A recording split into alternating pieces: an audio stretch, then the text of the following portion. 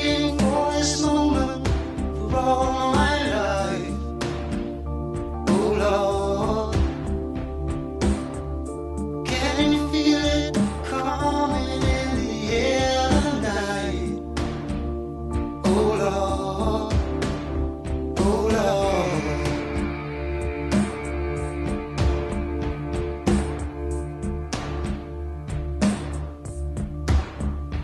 Well, if you told me you were drowning, I would. What is your truth? Welcome back to Truth Serum. I'm a little bit tired there.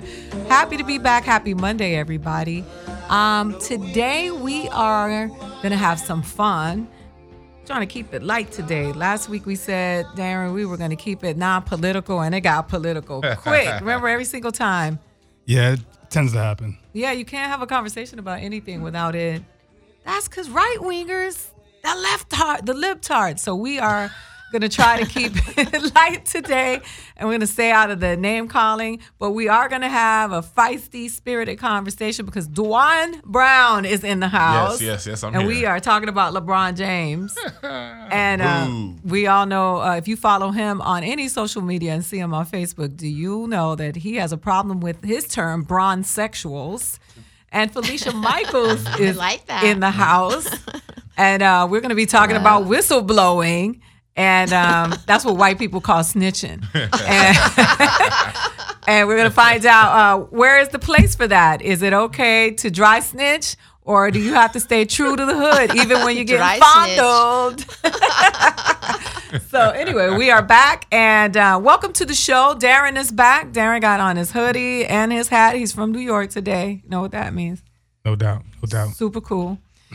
And the question for today, for those of you who are out there listening, is how important is it to disconnect from the matrix, the news, social media, and just connect with the people? How important is that to you? What do you think it means for your mental well-being, your sanity, and your happiness? That's the question of the day. You can call us at 310-986-6610. You heard that, Darren? I memorized that number. Yeah, finally. I still don't know it. So it's 310-986-6610. Tell us what your truth is. And we're going to kick it off. LeBron James is coming to Los Angeles. Before DeJuan even starts talking, what does that mean to you, Felicia? I'd love to hear. I think that's exciting. I mean, I haven't been to a basketball game in forever, but I am excited about it. My ex-husband used to love basketball. I think it's cool. It'll be like... it'll make the cachet of the Lakers go up. It'll be wonderful and good for him. I mean, he gave Cleveland he went back there, did his thing. Let him enjoy life a little, right? Mm-hmm. All right. I'm sorry. I have nothing intellectual to say about that. But I'm excited though. I'm excited to take my kids. So if it makes me excited, that's a bonus, you know. I'm the least demographic, and I'm excited. You know what I mean? So funny. Chloe Hilliard, who is a comedian, posted on her Instagram. She posted this meme, and I thought it was so funny. She was like, "Ladies, if your man gives you the dick extra hard this week, it's not about you. It's because LeBron is coming to Los Angeles." I see he has a point for these dudes out here. And like you mentioned something in this earlier special.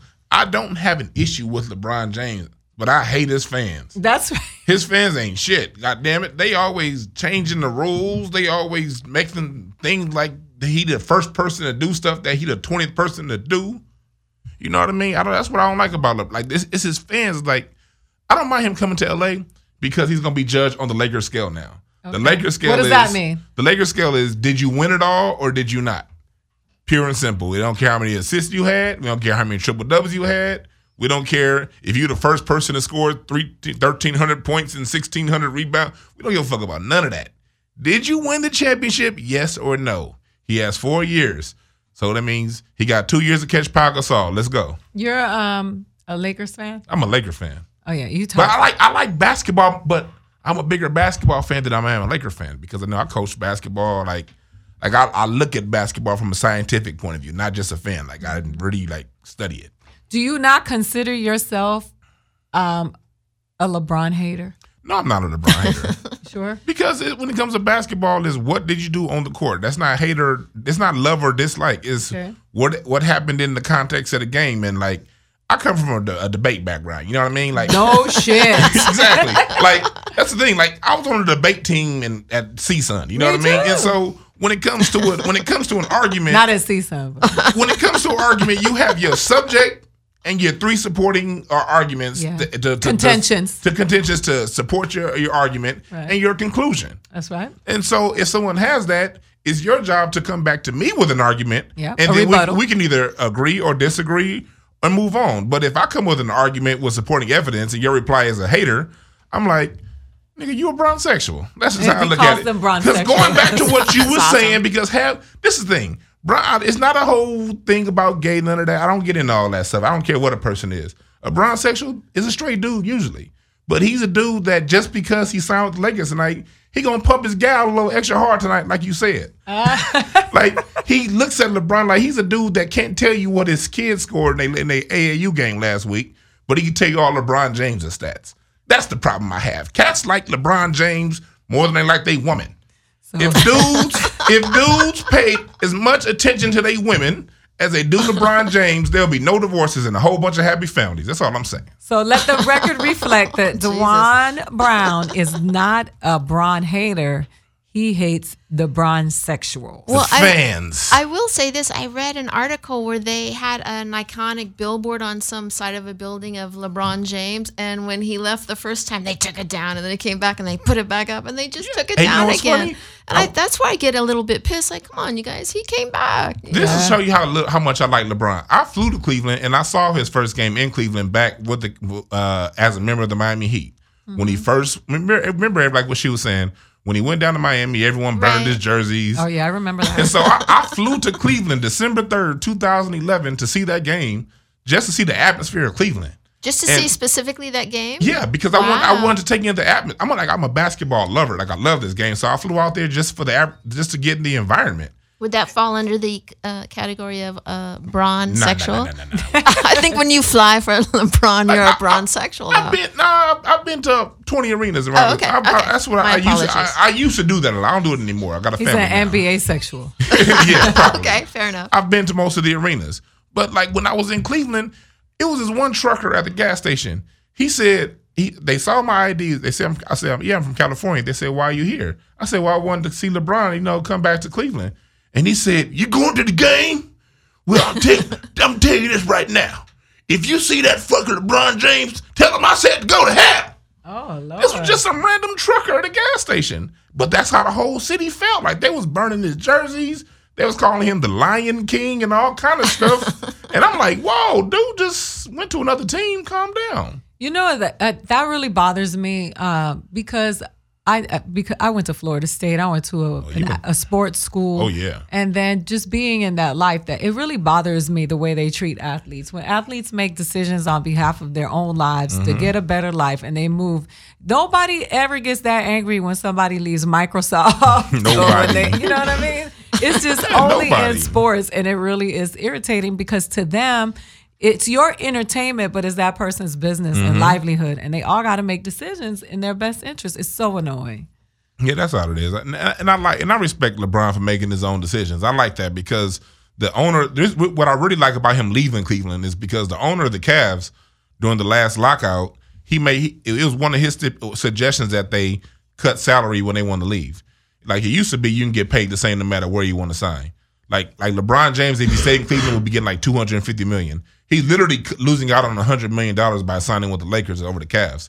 And that was the Cavs owner's idea to put that in to influence players to stay. So the fact that his main player leaves off his own idea, I'm with that. I like that. You're such a shit starter. Yes, I like that. He's smiling. I like he's that. blushing Wow. over here. So he lost $100 million? He lost $100 million. He could have had $100 He really million wanted to get had the he stayed fuck out in of Cleveland. Yeah. Cleveland. You know what I mean? I was going to ask, as a Lakers fan, he has 4 years, right? Mm-hmm. How many rings does he have to get for it to be successful? Well, 4 years. I look at it. Do you have a team good enough to win? Can you win with the team? With the team they have at this moment now, they can't win nothing. But I'm pretty sure Magic is going to put it together. So I'll give him a pass this year. But next year and the year after that, I'm sure they're going to have the shooters around him. They're going to have another. If he gets one more star and shooters around him, he should win 2. 2 out of 4. That's what I was gonna say. He should get 2 out of these 4. If he gets 2 things, shooters around him and 1 more star. If he gets those 2, if you're the best player in the league, that's enough for you to win a championship. Okay, fair enough. Okay, so by the Lakers metrics, this is what Dewan has established for the bar that he has set for Because it's the king. Lakers. Because it don't matter who you are. Kareem had already won a championship too before he came here. You have to win here. Shaq was already in the finals. You got to win here. You know what I mean? That's the way it is. Lakers fans, boy, they are the most. It's an interesting The cult. most arrogant. I tell you, a cult. It's a cult. All right, we're moving on to the next story. Beyonce and Jay-Z are on tour. I know you're going to have a good time on this one, too. So Jay-Z has been dressing differently. His hair is different. And there have been quite a few interesting points of views that I've seen on the internet. Some of the women in the Beehive have asked Beyonce to politely remove Jay-Z from their faces. They're like, stop shoving Jay-Z down our throats. We don't want him. We just want you. But the other thing that I keep seeing is that Beyonce is emasculating Jay-Z. Because now he's like taking all these pictures, leaning on her, wearing the pastel colors to match what she's wearing. And he's kind of like taking the side to her. And, you know, as a feminist and a woman who like thinks that what's wrong with that, I think it's interesting. But there are a lot of people who think that she's emasculating Jay-Z. What do you guys think? I don't know if is she the one in charge of how the pictures go out? Because I'm pretty sure the photographer is the one telling them how to stand and all that stuff. You know what I mean? So I don't know if I want to blame her. You know, Do you think he looks masculine? No, I think he looks weird. feminine? Like when that one picture he had with him in the bed with no shirt on when she was landing him, he looked like Florida Evans in that picture. Ashy as hell. He looked like he just did cartwheels and cinnamon. That's how ashy he was looking. And then but at the end of the day, he's saying yeah. So hey, look, I'm not the kind of person that likes to blame women for men's decisions. At the end of the day, if the man says yes, it's on you, dog. Jeez. I actually think it's not Beyonce that's whooping him. It's the little daughter, Blue Ivy. Because I saw a picture where he dressed up like a Ken doll and Beyonce was a Barbie doll, right? And they were in the packaging and Blue Ivy was in front. I was like, no, she's whooping him. And I think that's awesome. Why wouldn't you want to do that for your little girl? Like, why wouldn't you want to, grow and be there for your wife? Sorry to be that person. Let me but say, I think it's awesome. I like when I love when you say sorry to be that person. It's my favorite line. My favorite Felicia Michaels line. I'm not overall criticizing Jay-Z. I'm talking about that one picture where he looked ashy as hell. I wish he put a shirt on. That's all I'm saying, or some lotion or something. But the rest of him is like, I don't look at him as being. He's older. He's maturing. He's growing. And when you grow, you go into different parts of your life. You know what I mean? My only thing is if he's taking care of his wife, if she's happy, if he's taking care of those kids, and we don't have nothing to say about it. Really. Yeah, I mean, I was married. I couldn't get my husband to take the garbage out, but she got her man to get into a Ken outfit and into a box. Yeah, they were. I saw that. It's awesome. Every year they do something different for Halloween. It's so It's cool. Very always cool. an event. Very cool. Darren, you think Jay-Z been looking fruity? Nah, I mean, he's That's what I a saw 40-something-year-old man, Huh? I mean, he's almost 50 years old. So what does that mean? He got to start wearing pink? Nah, he just, He's got to be nice to women so they take care of him. he's an old man. Let him, You gotta grow. And plus, as a married man, there's something about when your woman tells, like, if you really love your woman and she be like, wear this, she be like, all right. Because dudes, we really don't like dressing like that. We really don't like shopping like that. You know what I mean? We really don't like picking out. Right. If she gonna do it for us, maybe if it look totally out there, like my wife ain't gonna put me in a dress. You know what I mean? So if she puts it on me, it's like, okay. It's just part of being married. Would you like get in his hair? would you get in a Ken outfit and get into a box like a Ken doll? Man, my wife would not tell me to do something that stupid. My wife is not Beyonce. She's smarter than that. We are live with Dewan Brown and Felicia Michaels. Darren and I, we are talking about Jay-Z and Beyonce and Jay-Z's new style, or did he evolve there? Is he being transformed into that? Some people say he's transitioning. The internet is hilarious. Black Twitter is even funnier than anything else. If you have something to say, we want to know what's your truth, 310-986-6610. We're going to take a quick break, and when we come back, we are going to talk about what's on your timeline.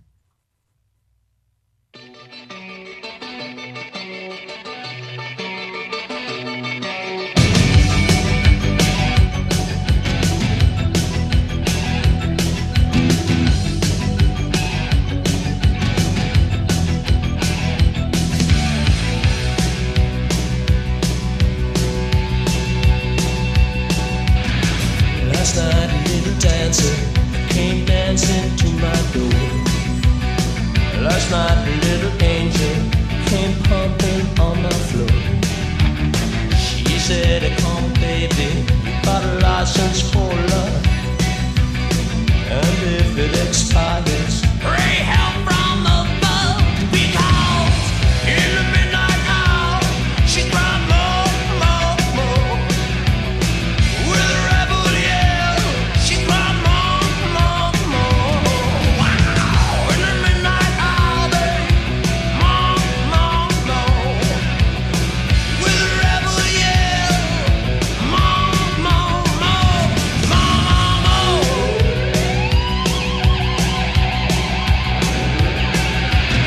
She don't like slavery, she won't sit and beg. But when I'm tired and lonely, she sees me to bed. What set you free and brought you to me, babe? What set you free? I leave you here by me.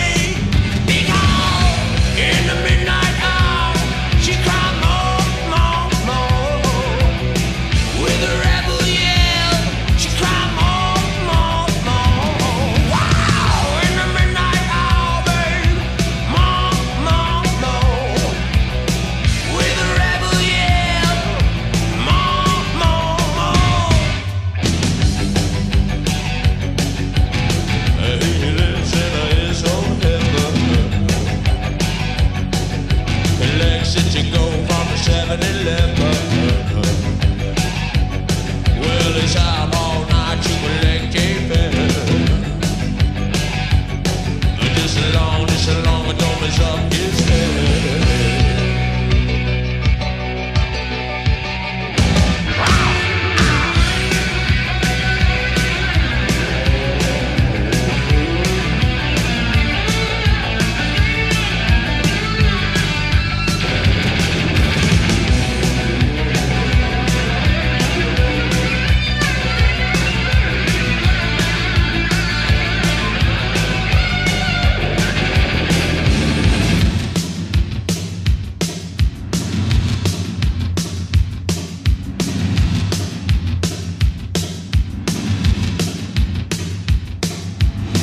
I walk the wall for you, baby.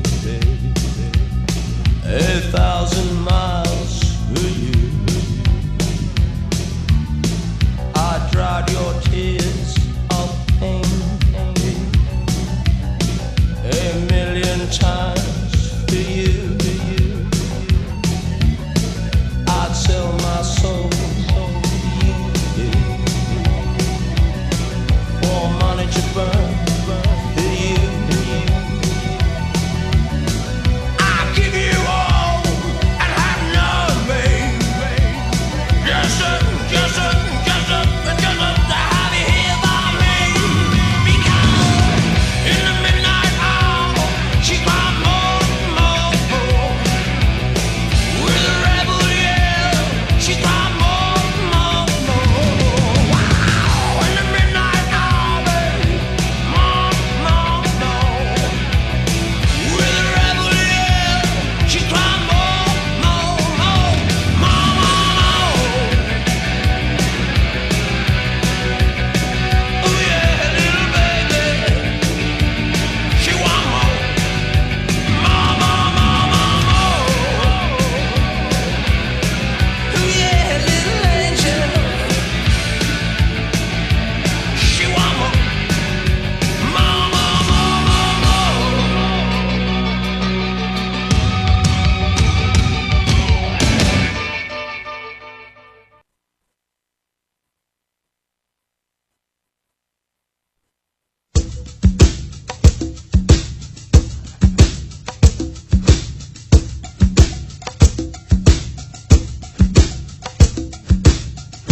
And we are back. Truth Serum, July 2nd. What's up for the 4th of July? You guys, just call us and let us know. 310-986-6610. Duan Brown is in the house. And Felicia Michaels, you'll have to excuse me. I've been sleep deprived for 2 days. I've been babysitting with my infant niece, and I went 2 days without sleep. She kicked me in my neck. I have a pinched nerve. Oh, She's a little feisty baby. Oh, no. But I like them like that. I don't want her to be she got hands and she's still already a baby. So what's on your timeline, guys? I've been really, really paying attention to my timelines because I know that they have the algorithms and being mindful of what I'm watching, because there was a time where I would just get one police brutality video after the other, and it just starts messing with my psyche.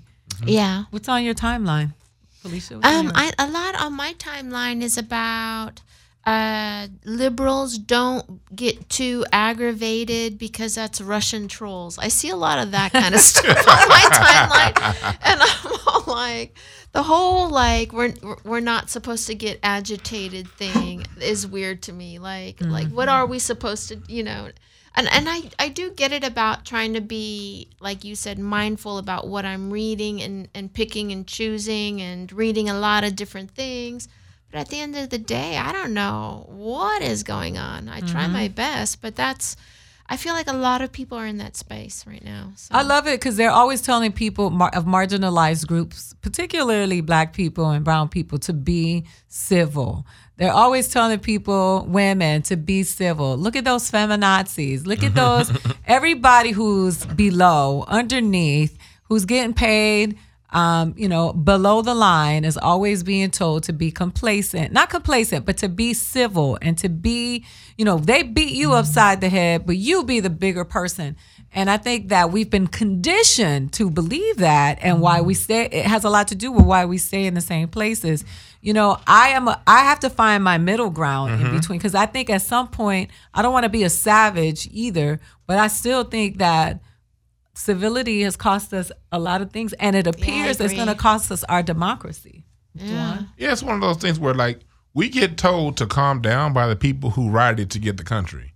You know what I mean? When it comes to speaking, I'm personally, I'm not a fighter personally. I don't like to, as far as fist fighting. I know how, but I don't like doing it. Right. I don't like burning stuff down. That's not really my style.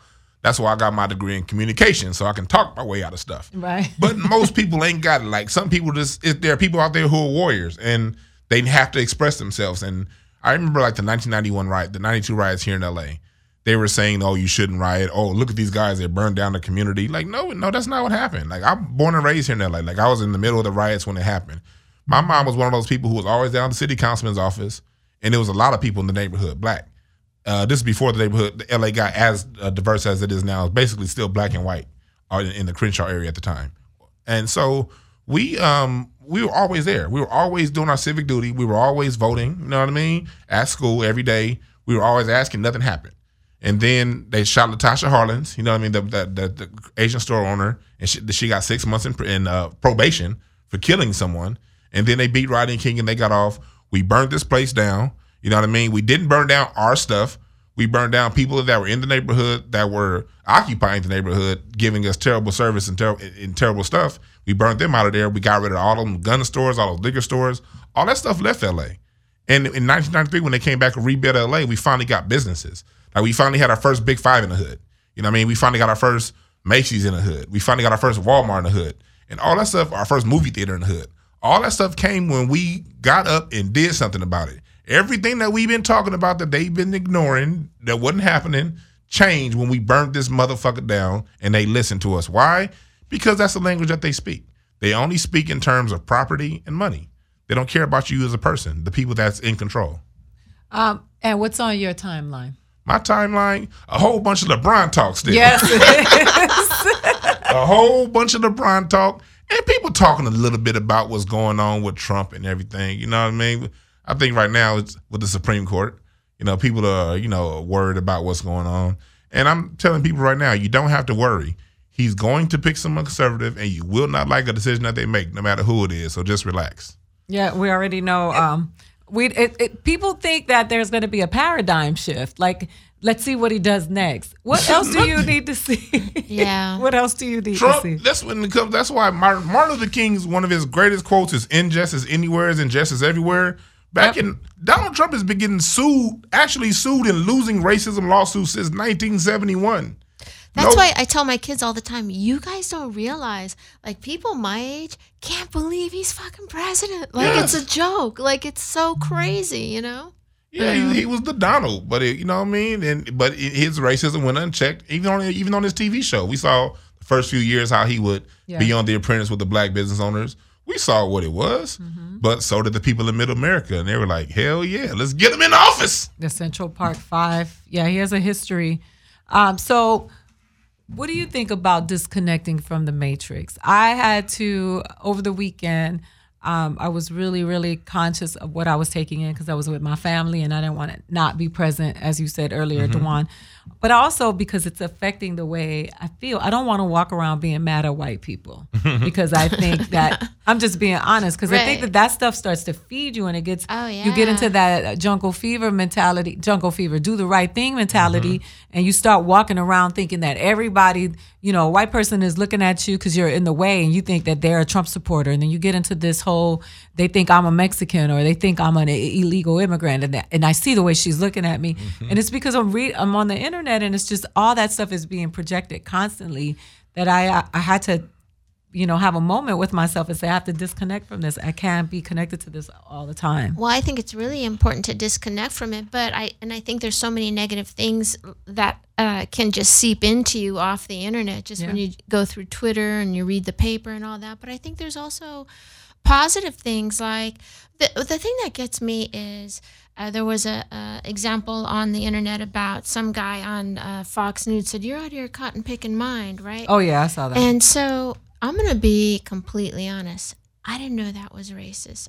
My father's family was fruit pickers. They were came from Oklahoma, and they went up to Northern California, grapes of wrath style. And that's something was said in my family.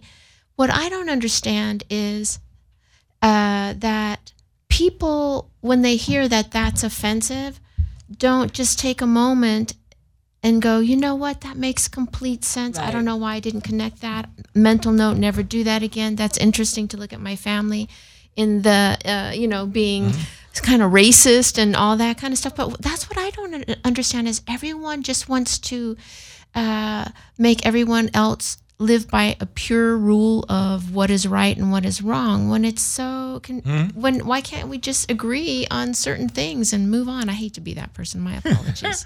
No, I hear you on that. Like when it comes to that, like one thing about words, a general rule when it comes to words in the English language, words are morphed by the group, and every group has its own way of using words. And so whenever you can have a word that's acceptable within a group that's not acceptable outside that group. And that's true for every culture and every and you also have words that are acceptable at different times. And when I heard the whole you out your cotton picking mind, honestly, I didn't take it as racism because I know what racism is. Right. Racism is a practice. Racism is the denial of my humanity. Racism is saying you can't live here. Racism is saying you can't work there because you're black. Racism isn't a word. Yeah. A word is something that you choose. Now it could be a word with racist connotations, with racist intention. And for that, I have to sort of understand your background and see where you're coming from. But for him just to say that like that, you're out your cotton picking mind.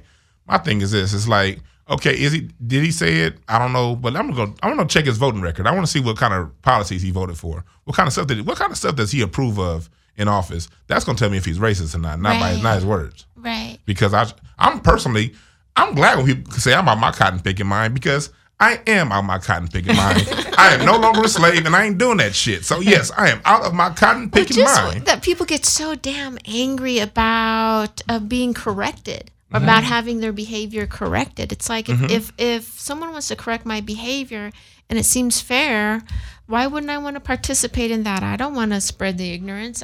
That's what I don't understand is the anger that people have about not being corrected. Yeah, no, I think that everybody's hypersensitive on either side of whatever the argument is. The person who feels like they've been wronged by whatever words have been said. I got into a really big, not a big argument, but I got in a very big disagreement with one of the women that was on the Young Turks because there's a teacher in Baltimore, like a 20-something-year-old teacher. I tell this story all the time because it's my example. Driving into a combat zone to teach black children. And she was talking to one of the little kids, and she said, you want them to look at you like you're one of them N-words? And one of the kids in the class videotaped her, and she lost her job. So I was talking on the panel with a young woman who's a white liberal young woman, and way on the left, and she got into this big old thing. She should be immediately fired.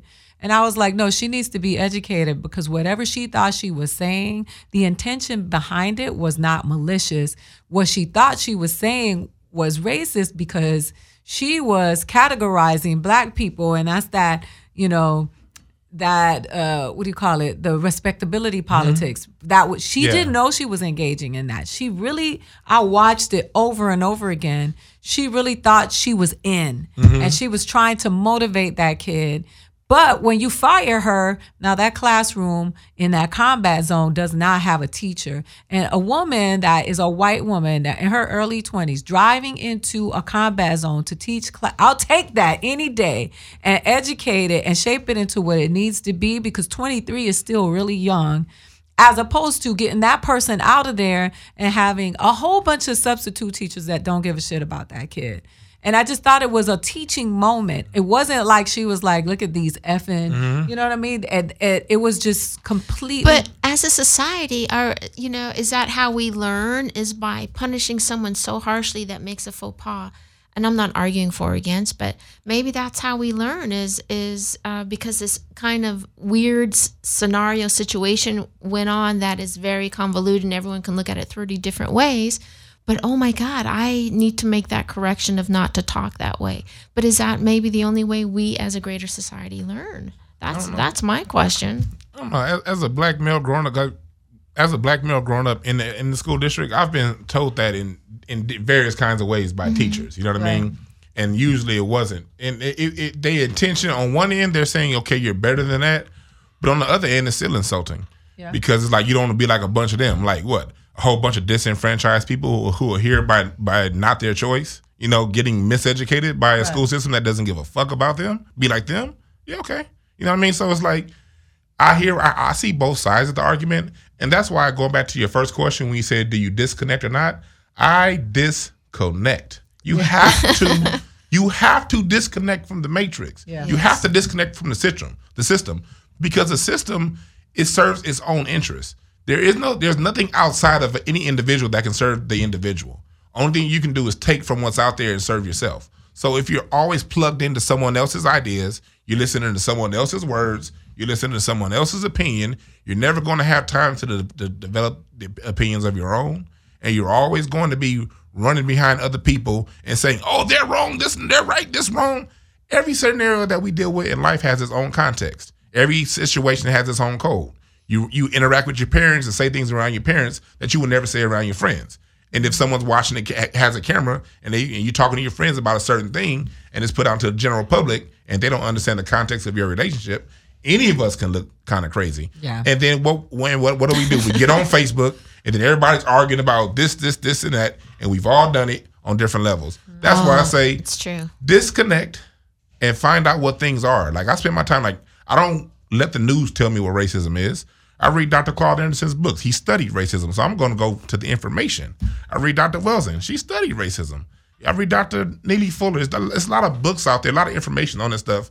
So if I want to know something about something, I'm going to go to someone who researched it, someone who studied something for 7, 8, 10, 20 years and wrote a book about it, and I'm going to take what I can take from it and then see what I see from it. Because if I follow the news, they're going to have me confused all the time, and we ain't going nowhere. The news is a mess. That's DeJuan Brown at DeJuan B and Felicia Michaels at Felicia Michaels are live at Truth Serum, and we are talking about when is it time, if there's a time, to disconnect from the matrix, social media, the news, outside public opinion.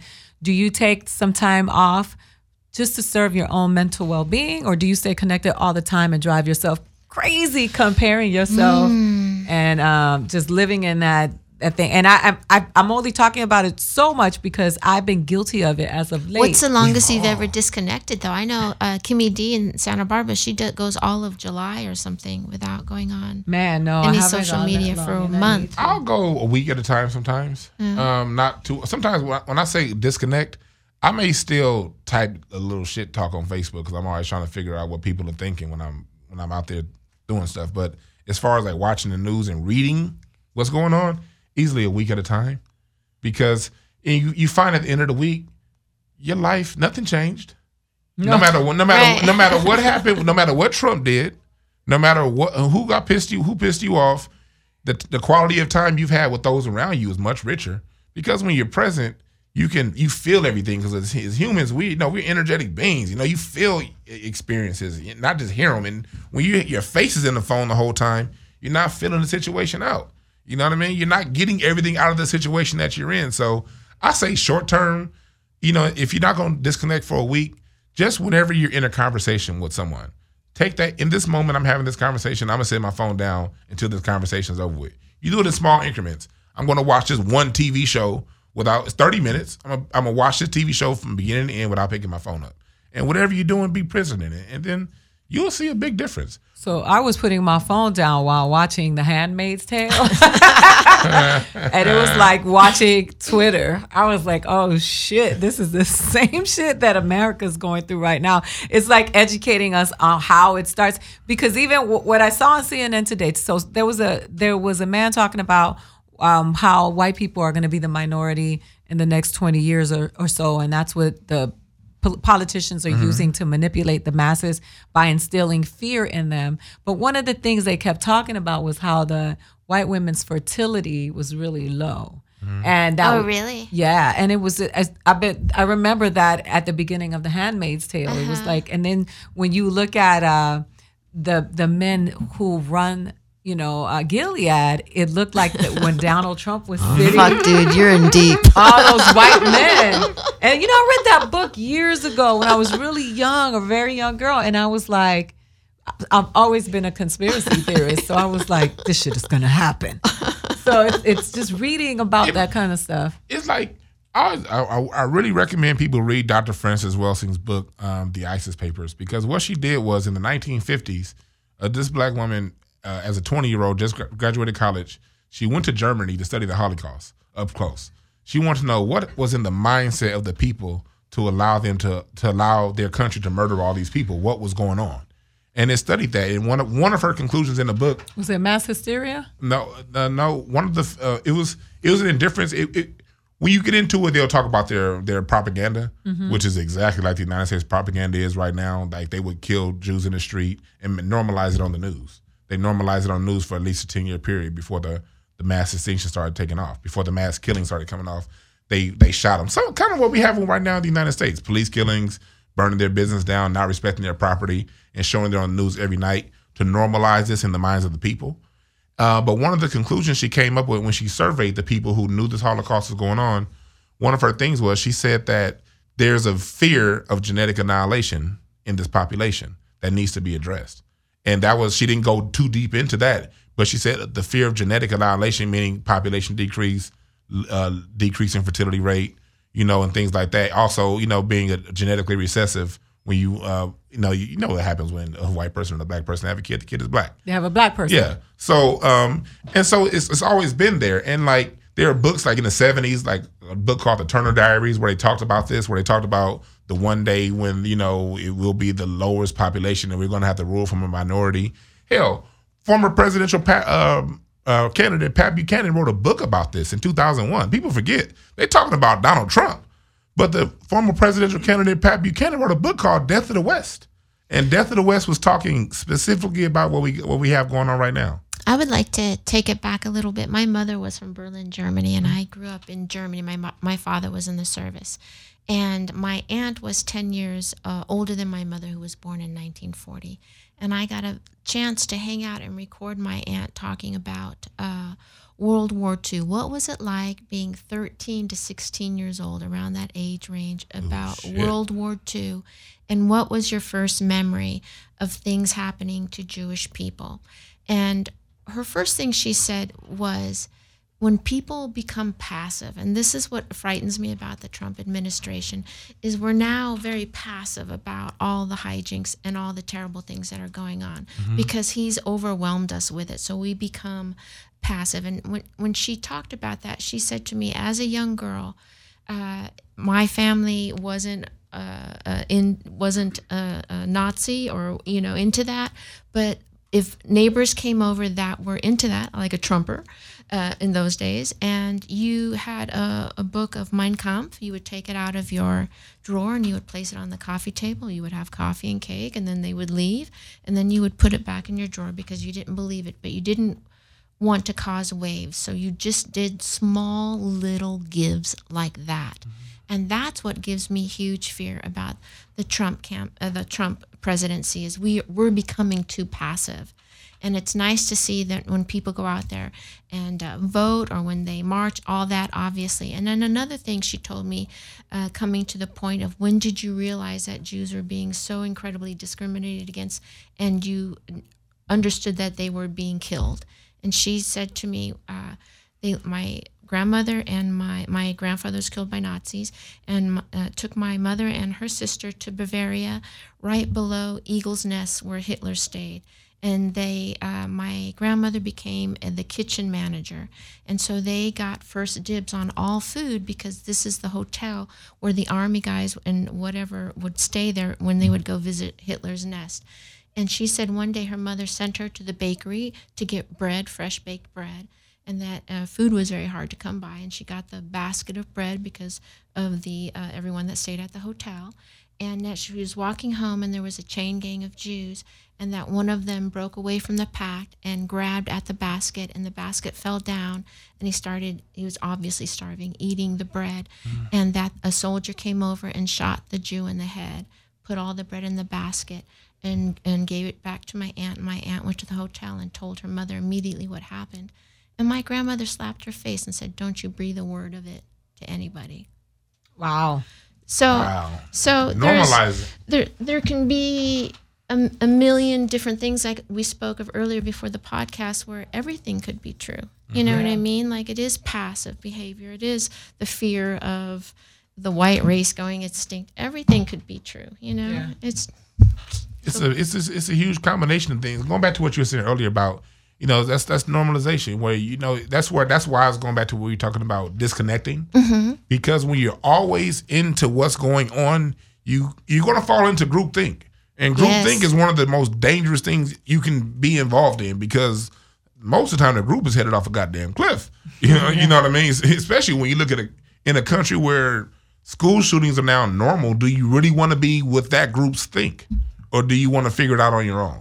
And that's why I say, when it comes to the news, scan it, know what's going on, but never really get into the why. Like, let them tell you what happened, but when they get into telling you all the why, that's when they spin it in bullshit. well, at least cross references. But the Yes. thing is, if you're living in Middle America or anywhere in America, and you got 2 jobs and you got 2 kids, how are you even able to spend time cross referencing the news for Well, 4 there's- hours a day? Oh no! Because You know? did you read that article, "The Dumbing Down of America"? It was, I think, in the New York Times or the Washington Post, and it was really, really scary because this is all by design. This is not, this is all part of the play. Like Donald Trump is just a chess piece on the board. He's not. Everybody thinks that it's him. It's an agenda, and he's part of the play to fulfill it. And the Dumbing Down of America with, I remember in the Behold the Pale Horse, the book, it talks about us having a chip in our hand. Yeah. And this is the chip that we have. It's not Yeah. a physical chip, but it's like they always know where we are. These are tracking devices. All of that stuff. Yeah. It's just talking about all of that. And we have become, we had just become programmed. And it's if it's not what happened on Power last night, you're either part of the resistance or you hate liberal people. It's like we've become so it's groupthink. Yeah, And it's groupthink. It's very dangerous. It's and very it is, dangerous. but it's not an accident. They've been writing about this for years, and we are responsible for our independent thinking, and we have to take that's part of the resistance. The real part of the resistance is not being part of a mob and letting one person think for us all. The real resistance is thinking individually, for yourself, and what do you want for yourself? Finding yourself and knowing who you are and knowing that you're a unique individual. You're 1 out of 7 billion. Yeah. And everyone's not going to and stop looking for people to reinforce what you think. Read. Thank you. That's Follow- a really good one. Yeah. You don't follow people, you follow information. You source information, you educate yourself and that people think going to college is education. No, going to college is training for a job one day. Yep. Educating yourself is if you have an interest in something, finding out how it works, finding out what goes on with it. Now, when the news is telling you something, you're not going to be following trends. You're going to be down and within yourself, and have the confidence to know that if you're the one out of a billion, if you think a certain way and that's the way you feel, and it resonates with your heart, stand to your truth. 100%. I'll tell you, when I went to going to Israel, going to Africa, going to Asia, those are some of the most eye-opening experiences that I had. Specifically, when I went to Israel, I went to Palestine, and I went to Ramallah, and I went to Bethlehem, and I actually spoke to people in Ramallah. I actually interviewed this woman who was a journalist that was originally from there, who moved to the States and then went back because she felt like she needed to go back to be an advocate.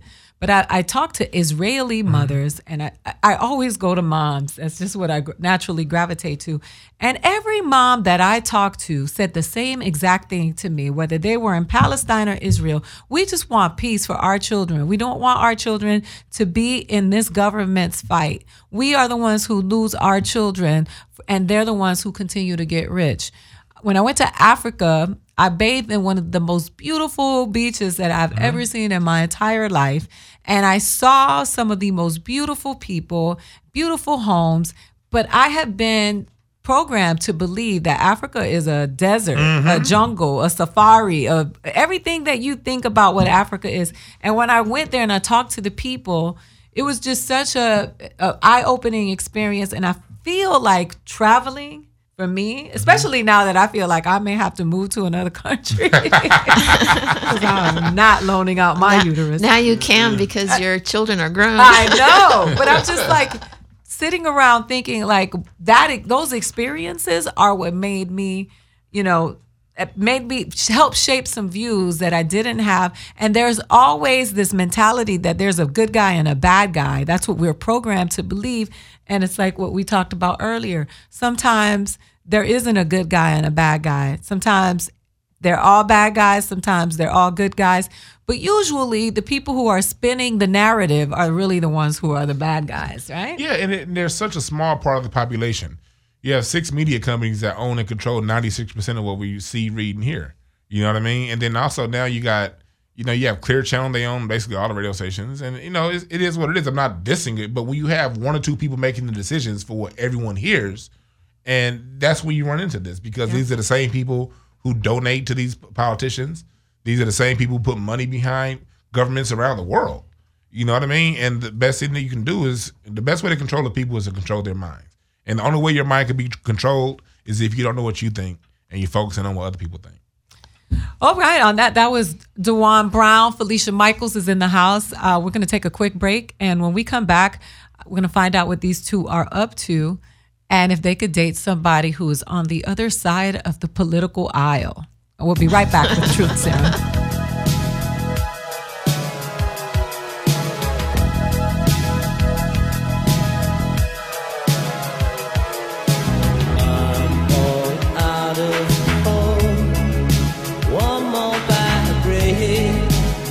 Could bring a fall when I'm far from home. Don't call me on the phone. Just tell me you're alone. It's easy to deceive. It's easy to cheat, but hard to get released.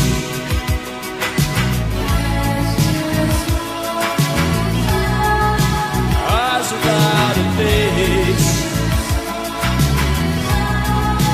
eyes without a face,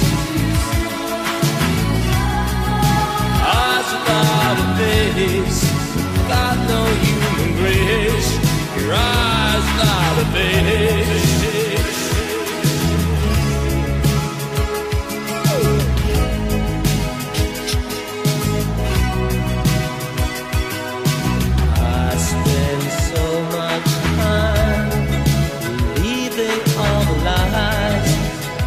Dream alive.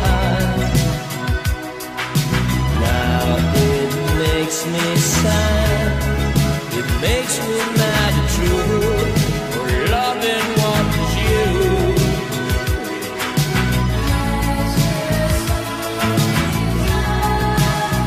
Eyes without a face. Eyes without a face. Eyes without a face. And we are back with Truth Serum. Felicia Michaels and Juwan Brown are in the house, and we've been having these deep conversations that we hope the government isn't listening to. Because everybody in this room is a rebel and will fight. And we will fight with our minds, the mighty pen, the microphone, and a bat if need be. It's enough rage in this room to end it all. End it all. So what's going on with you, Felicia? Where can people see you? What's coming up for you? What are you working on? I know you did your one-woman show. I did my one-woman special show, which hopefully will be on Amazon August 15th. Oh, nice. Yes, and then I started a new podcast called Liars Club with Jessica Wellington at the Comedy Store, so that's been fun. What's it about? Why is it called We The just Liars invite comedians or people in the comedy business to come on and tell one true story and one lie, and then we kind of figure out which one is a lie. But it's really interesting to see how you start to really get to know someone when they lie to you more than when they tell you the truth. Nice. Yeah. We start playing that at home. I have actually I have a new podcast I'm starting again called The Breakthrough Hour. It's dedicated solely towards mental health. Oh, nice. Because nice. my profession, I've been working in mental health the last 10 years, and I also opened up my own company, Breakthrough Advocacy Services, IEP Services. If your child needs an IEP, call me. Well, anyway, I've been working in the hood, for the last 10 years, basically as a behavior therapist and helping kids out with their behavior and I'm in the schools all day. And so I started seeing a big issues what's going on with the school. Like, I see the problems in the schools all day. And so I basically created a company to fix that problem and a podcast for people to listen to who are going through the problem. Oh, that's good. I'd love to hear that because Felicia and I talk about this at great length. Coming from places where we don't have that many resources and have grown up on, public assistance with mothers who have had some issues, it would have been great to know that the resources that could possibly help, because the stigma of mental health was so paralyzing where I'm from. Yeah. That instead of dealing with it, you either they would lock the person in the room. Oh, he's a crazy one. Just lock him in the room. Slide his food in the door and then lock it.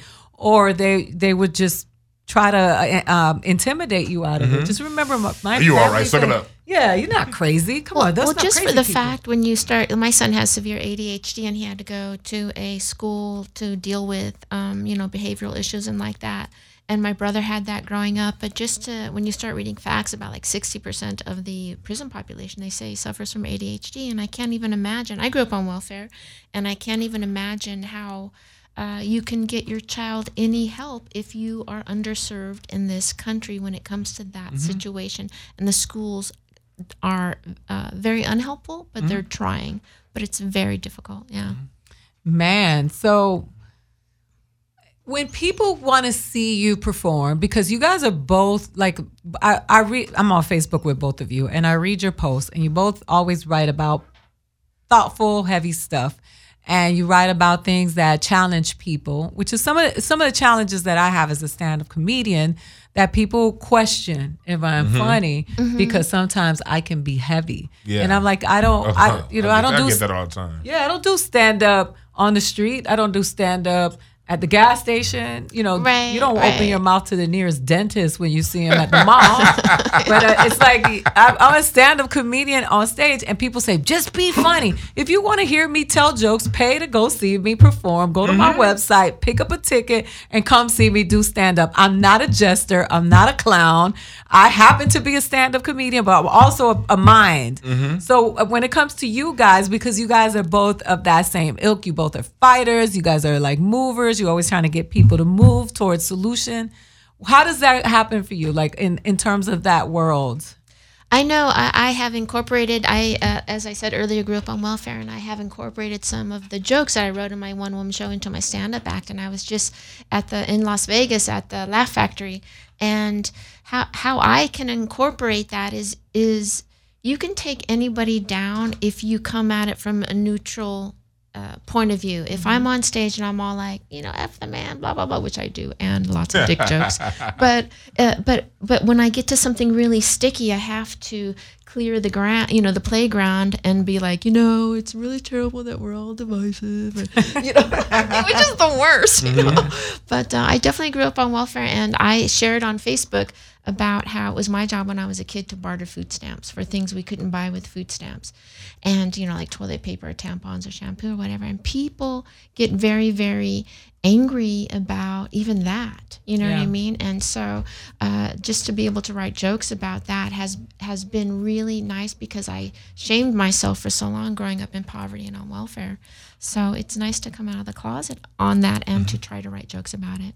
I find it it's kind of tough for me to navigate, and I still haven't found the sweet spot yet, because in my day job I am I'm working with the kids, and I'm doing very I'm out there fighting, for my day job. But then then I'm a comedian, so people who book shows, they see my Facebook and they just assume that I'm not funny because I'm always running my mouth about social injustice, and they just assume that okay, do you ever crack jokes? And then they come out to a show and they see I'm funny. I get two different reactions. I either get the, oh, you were actually funny, or I thought you were going to be more militant on stage. The stage isn't I'm not going there to sulk and talk about everything wrong with the world on stage. I'm going there to make people laugh. I want to get as many laughs as I can get. And I'm going to get hella ignorant and I'm going to get hella informative. I'm going to do both for you. And I know I like the informative jokes, but the way I approach them from, like you said, a neutral point of view, being silly, because I like talking about politics, but I'm the kind of comic, I'm going to talk about President Obama in front of a black audience. And I'm going to talk a lot of shit about him too. Because I know y'all love him, but I'm going to say it in a way just to question your affiliation with him and make you laugh. I'm not going to push you out. And if I go to a Republican audience, I'm going to talk about Trump because I know you love him. But I'm going to say it in a way that's going to make you question your affiliation with him. And at the end of the day, it comes out fun all the time. Do you change what you do in your act to the audience that you're in? You do? I don't write my set out. I go up there with ideas and concepts. And every night that I deliver my jokes, they're different. I really have to get myself solely in the moment. I have to be present in the room and allow the person that I was long before I became a comedian, just a funny, sarcastic person at the barbershop, allow that person to come out on stage. And that right there has been the transition, been the work.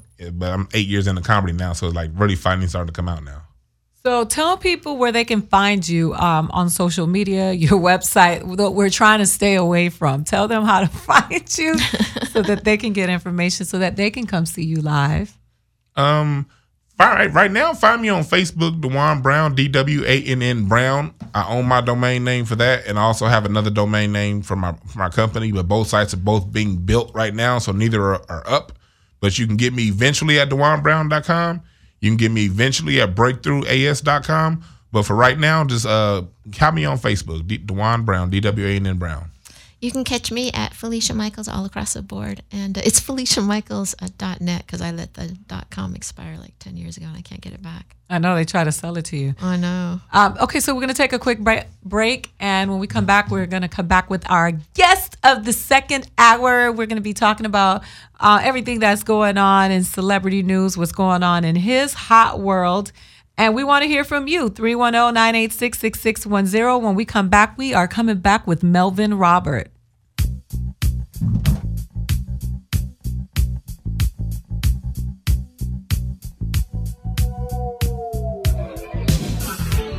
There's a change of pace of fantasy and taste. Do you like good music? Do you like to dance? Oh yeah. Hanging out for a body shop at night. Ain't it strange what we do to feel alright? Oh yeah. So when will you come? I'm experienced. Oh yeah. Face to face and back to back. You see and feel my sex attack. Say it. Blood Fresh for fantasy. We want fresh, fresh for fantasy.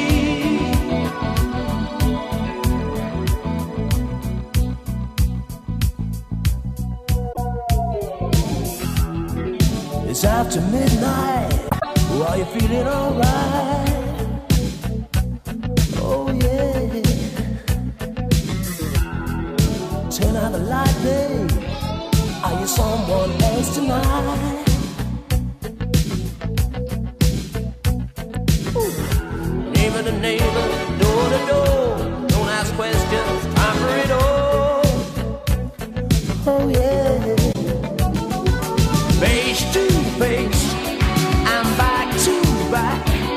You see and feel my sex attack. Sing it.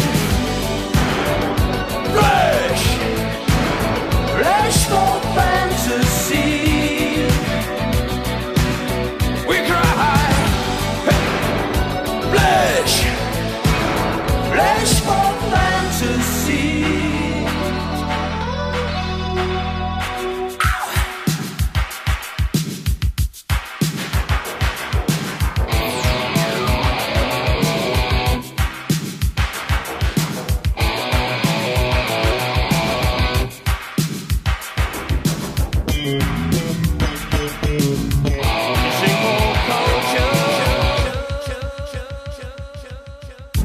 Father loves his son, mother's daughters too.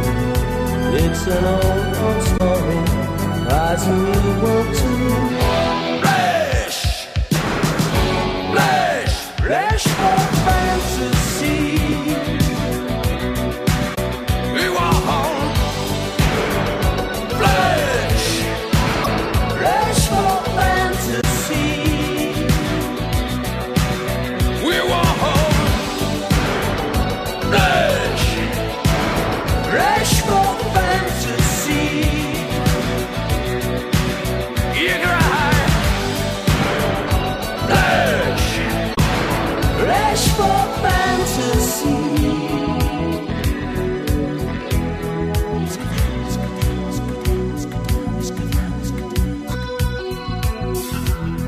Do you like good music? Or do you like to dance?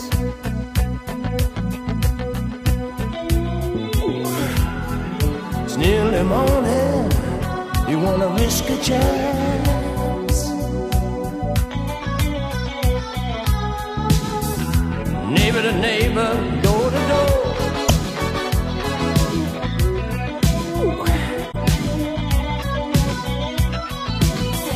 Enjoy the crime, you do your time.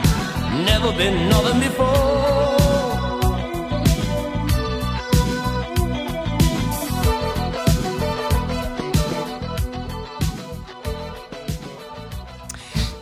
And thank you for coming back to Truth Serum. We are here. It is our second hour, and our guest Melvin Robert has joined us. Hi, Good to be Melvin. here, guys. So good to be here. Thanks for the invite. I'm glad you are here. The last time I sat next to you, we were at on the Young Turks. Yes. Yeah. That's where we met. Yep. That was And- so fun.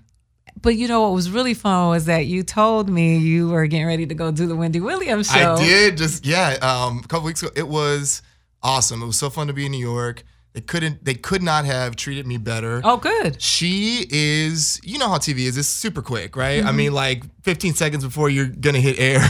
Right. She's like, hi, how are you? Nice to see you. You know, that kind of thing. But she was lovely, very lovely off camera, super kind. They want me to come back next season. Oh, nice. Yeah, so it was awesome. What did you talk about? I was on as an entertainment reporter, which is what I do. So I was talking about the Kanye West the album release party. And then also crazy story about Courtney Love being sued by her daughter's ex-husband over Kurt Cobain's guitar. Oh, I read about that. Yeah, that like they had gifted him, but then the daughter, they got divorced, and so now it became this big thing. And so she was he's suing her for trying to kill him. So you Allegedly. He's trying. No, I read about it. Got ugly. Real right? ugly, yeah. But everything around Courtney Love always gets yes, ugly. yeah, always. Even suicide. Yeah. Yeah. I said it. Oh, yeah. Yeah, look I at said the it. Cardi B right there, the bird. So you are an entertainment reporter. Yeah. So you bask in the tea. Mm-hmm. So I reserved talking about some of those things for when you got here because you actually reported as opposed to. So I think people don't know the difference between entertainment reporting and tabloids. Yep. So maybe you can help. We can start by you helping us by defining those. So one of the things that I do, I have a background in education as a teacher, and so my whole thing is, how am I using my voice when I use my voice, right? And so really my work, yes, it's entertainment, but my thing is always, so I've done culture and lifestyle work. I was a contributor on the KTLA Morning News for almost 2 years doing culture and lifestyle pieces. But my thing is like smart pop culture. Right. So I would cover, whether it was new studies that came out on, how do you raise an honest kid or trending topics. But it was always like, what's the teachable moment? What's the deliverable moment? Sometimes it's just for people to laugh and have a good time. You know what I mean? But like on Wendy, they had me covering the Kanye West listening party. And one of the things that Kanye revealed on his album was that he struggled with bipolar disorder. Right. And he was, this whole conversation around mental health. Now, I couldn't get into it as much as I would have wanted to on that type of a show. But I really try to find the moment, even in the entertainment, even in the pop culture, to really uplift people and to expand on people's consciousness and to really look, people in the public eye, they're regular people like you and I, and I feel like there's always something for all of us to learn from everybody.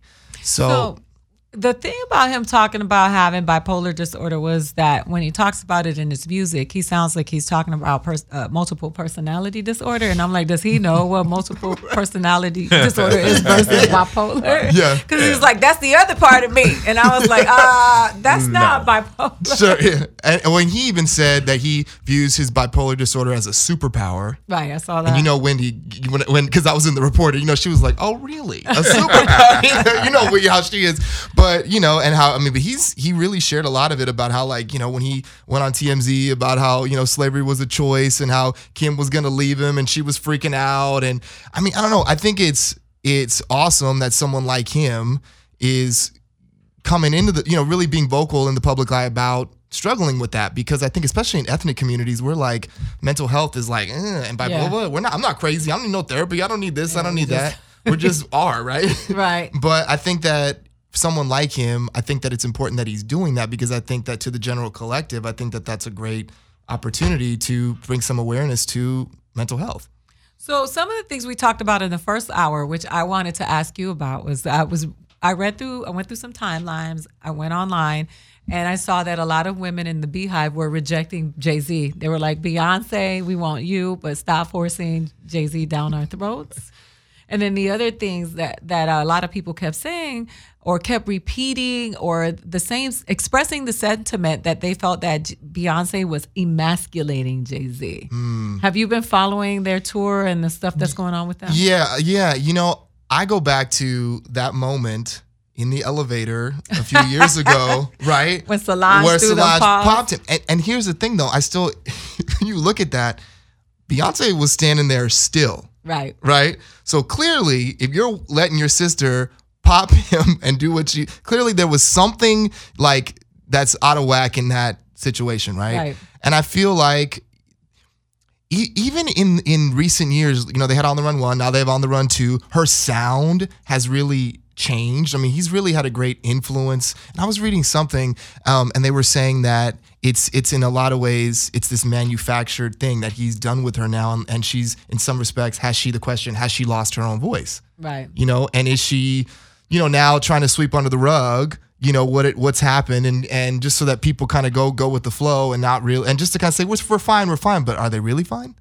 Oh. You know what I mean? Are you going to watch any of the shows? I want to go. I've never seen her live. Oh yeah, I've seen her ever. I've seen her live twice. Yeah, and I've watched the one of the concert specials that she did. Mm-hmm. She's amazing. She's a phenomenal performer. She is a great performer. She is. I saw Jay-Z live last summer at the The undersold tour that Oh, he had. wow. Yeah. Well, actually, you know what? I saw Jay-Z and Justin Timberlake at the Rose Bowl a couple years ago. So I've seen Jay-Z, and that was a fun show, but I'm not seeing Beyonce. And I saw a show with Jay-Z, Slick Rick. Oh. And it was Jay-Z, Slick Rick, LL Cool J, and Dougie Fresh. It's probably the best concert I ever saw in my life. And I yeah. was Jay-Z that before Jay-Z was like Hova. This one he was like still grinding, like still cared. This one he man. like he put had on energy a into jersey. If that Okay, yeah. And he freestyled, and it was on South Beach. When I tell you, everybody was like holding their heads like they do. They're like, oh, just holding their heads. It was the best concert. Slick Rick and Dougie Fresh. Oh my! They put on a show. They shut I've seen it them. down. Yeah. All people who didn't even know who they were just like, it was. There's nothing like a great concert. No. The best. Who's in concert now? What do you know? What So I'm a super fan of Justin Timberlake. okay. I love Justin Timberlake. And I'm so mad that I missed the show at the Forum because I've been to like every one of his concerts, but I couldn't go because I had a gig that night. But I love Justin Timberlake. Pink. I've been hearing really good things about Pink. Alicia. I love Pink. And but her are black recent- people still going to see Justin Timberlake? It looks like Nah. they were idolizing him at one time. Is this because of Janet? Is this because of the Janet? I don't know about Janet because Janet happened and people still loved him because he went on to do something with Timbaland.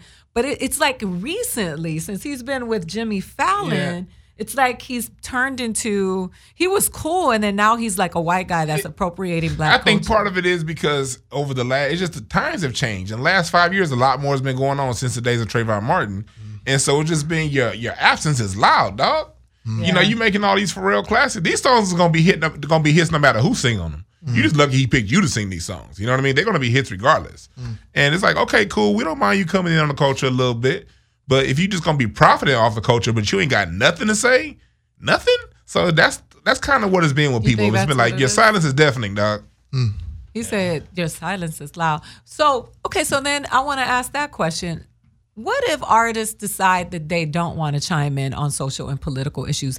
Is that okay now? Because some people don't want to do that. They just want to be artists. And on the other side, those of us who do that, people tell us to shut up and stick to telling jokes. What is it okay if Justin Timberlake doesn't want to chime in, or does he have a responsibility to the black community since he's profiting from them? You know, I feel that it really is up to that individual, you know, how they want to use their voice, how they want to use their platform. I think when you look at many of these high-profile celebrities and their social media following, I mean, he's got like 50 million. You know, I was just, like Kim Kardashian has like over 100 million. But I mean, Beyonce has more than her. Oh, yeah. Always. Actually, Beyonce always has at least 4 million more followers than Kim. And Dang. every Wow, time that's- they go up, they go. that's awesome. It seems like crazy. it's not an accident. But I think that, but the question is, I mean, that's an incredible platform, and you have people that are like, those people that follow these big I mean, they're like diehard. So I think, look, is there a power in doing so? Yeah. Do I feel like it's mandatory that they do it? No. Do I wish that more would? Yes. Because you have a captive audience, you know? But do I feel like it's like mandatory that everybody has to do it? No, you're saying yeah. No. Oh, no, yeah, I'm yeah. agreeing. I'm a kind of person. I don't judge people. You are who you are. You know what I mean? The worst thing you can do is be a fake person that's out there protesting. Yes. We know when it's fake. Right. You know what I mean? At the end of the day, I want people to be authentic and be real with whatever they do. You have to follow your heart. Everybody ain't like, I'm a person that does speak up. And I know the bullets I take. you do. Everybody can't take these bullets. Everybody ain't cut for this. And I understand that. But at the same time, when you are it's nuanced.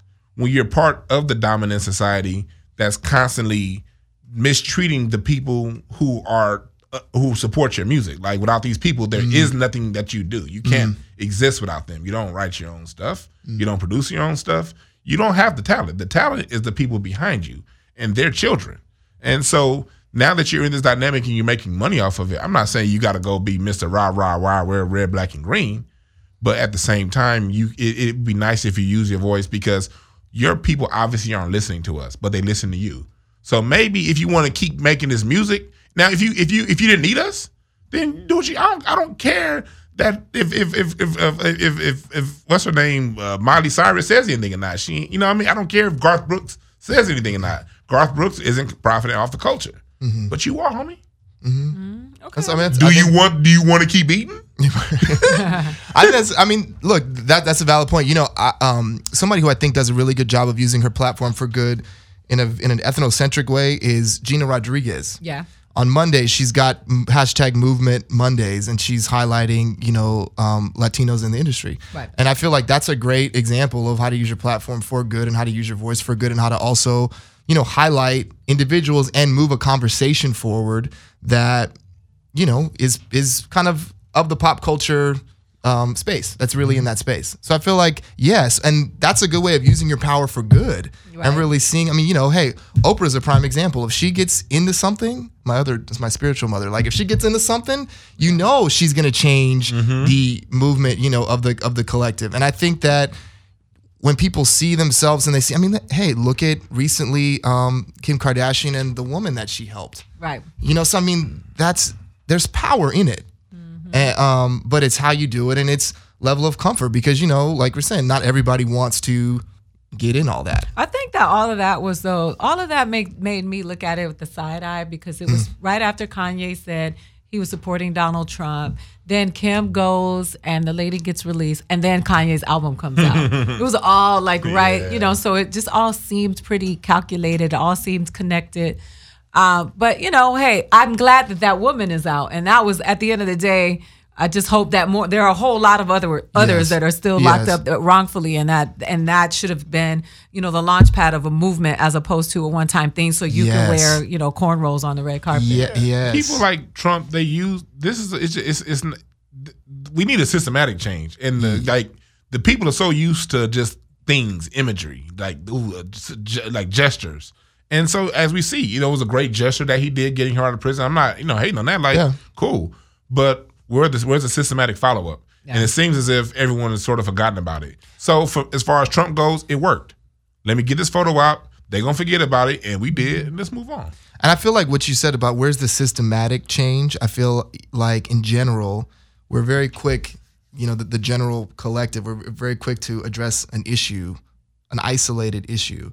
But then where's the follow-up? And as you said, there's plenty of other women. So where's the systematic change? Right. That's how we grow, and that's how we really get to the root and correct an issue, right? Rather these one-off things. We're back in the same place. So we're replicating a cycle. But it really is about a systematic change. And I feel like that's across the board what we need right now. Yeah, absolutely. Yeah, that was a great point. I want to ask you, what's the most memorable story, entertainment news story that you've ever covered? The most memorable. I did a piece on, it was more pop culture on the KTLA Morning News about this clinical psychologist released an article about, this is going to be like, what? But about the top 5 things that we can learn from Donald Trump that you could teach your children. Okay. And at first, when they approached me with it, I was the producer. I was like, what? And I literally said, what is there to possibly learn from this man? Like, what? And she's like, read the article. So I read this article, and it was basically to take a lot of the things that he's doing. Like, one of the things was, I'm sorry is not a magic eraser. One of the things was about decency and respect, right? So it was a really interesting piece, and it was actually that day, it was a problem because it was like my segment was the highest rated part of their whole 7-hour morning show block. Wow. Because of the report and what I brought to it. But that piece, because I feel like even in the midst of chaos and even in the midst of craziness that's going on, there's always something for us to learn. Right. And it really is about finding the meaning in the experience. And so it was that, believe it or not, and like I said, the points were really valid, you can't just say crazy things and then say, I'm sorry. And then everything is magically wiped away. Right. You can use them as an example. Yeah, that's what it was. And it was really about that. I thought it was a really smart piece. So what is the big picture for you? Like, if you had your druthers, what would you be doing on television right now? I would have a show in similar likeness to, an Oprah, that style of a show where I'd be able to talk to public figures, about their stories, and I would be able to really use my voice. And I mean, I'm a teacher at heart, so everything that I do, it really comes from that place. I worked in education for 11 years. My master's degree is focused in human development and counseling, so I'm very humanistic in the way that I approach everything. So I would love, that would be like my dream, is to be able to do a show, to be able to teach lessons through people, through events, and really expand the consciousness of the world. I mean, that's really my dream and like what I really want to do. And, to talk to people. And I mean, to do what Oprah had a tremendous platform. My grandma and I used to watch Oprah together, and I would say, that's what I want to do. Oprah is a teacher for the whole world. And I mean, that's what whatever I do, I really want there to be that, teaching, that educational component to it. So it'd be a show like that. That's beautiful. So I'm sitting here with Melvin. Robert Dwanby is still in the house. Me and Darren are kicking it on Truth Serum. If you have anything you want to share with us, what's your truth? 310-986-6610. We're going to take a quick break. And when we come back, we got some questions, some hot seat questions for Melvin. But I just want to point out that I'm in the studio sitting between two black men who are both educators and have an emphasis on mental well-being. Talk about your stereotypes. We'll be right back.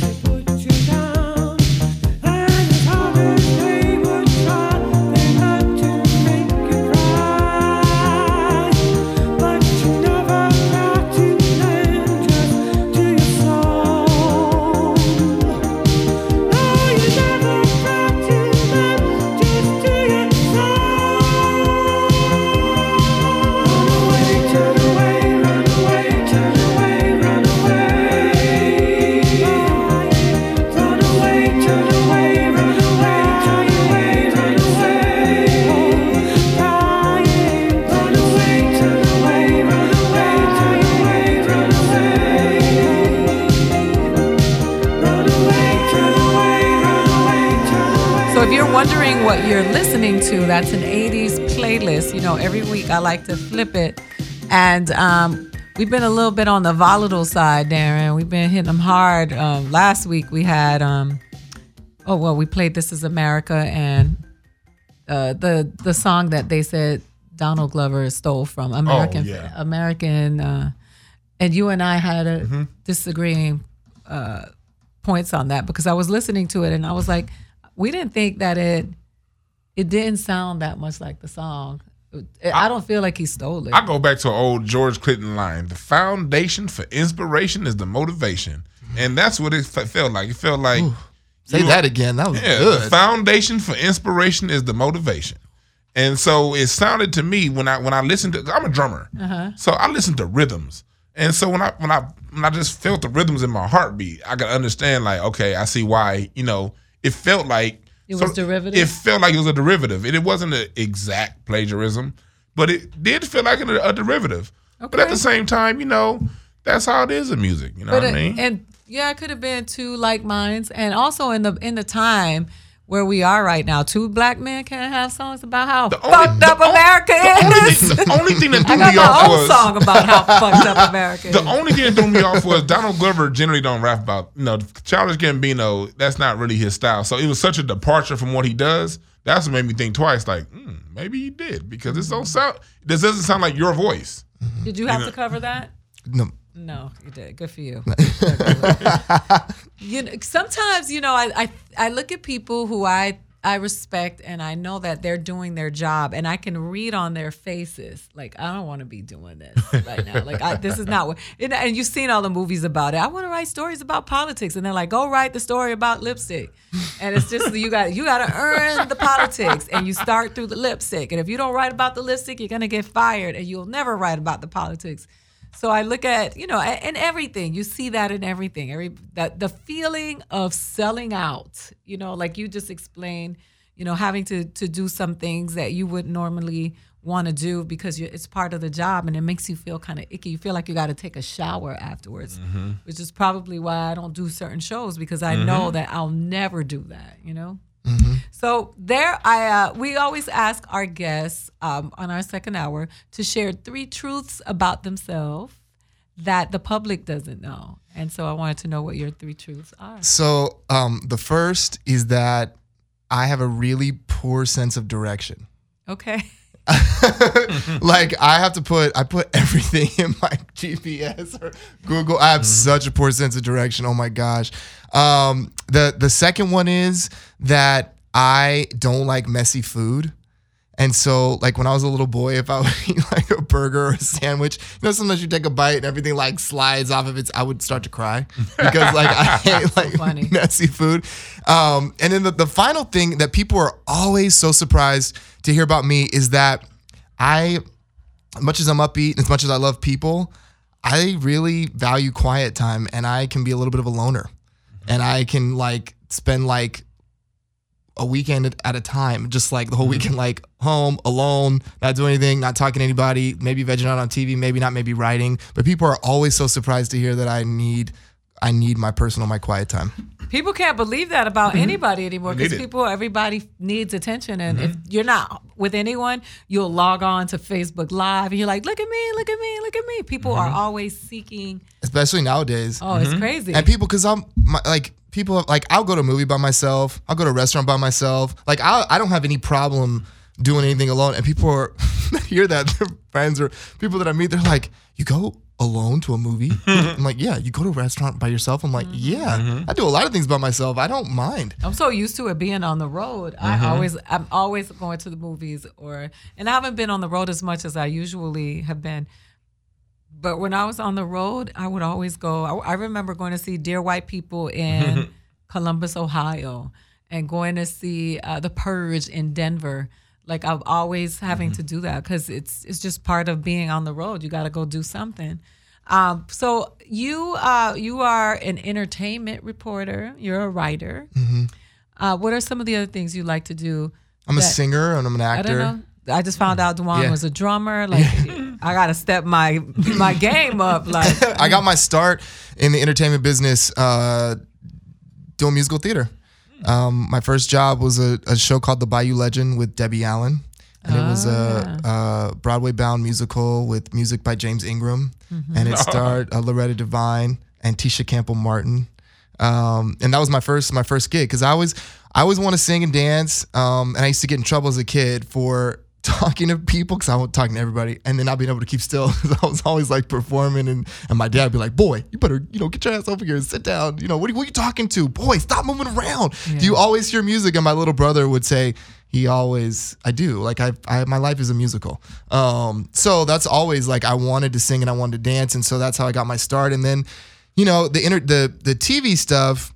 Really, inside of the last 5 years, I'd always wanted to do TV. I'd always want to be a TV host. I'd always wanted to be a reporter and give people information.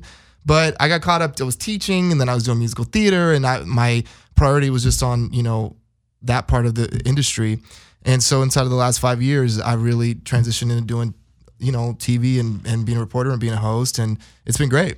It's been awesome. When we were on the Young Turks, you were telling me about you were gonna be in something with someone really big, and then your dad made you. Oh yeah. Oh, So okay, Meghan Markle, the Duchess of Sussex. That's right. Yeah, she was in a play at my high school, and I was in 10th grade. She was a senior.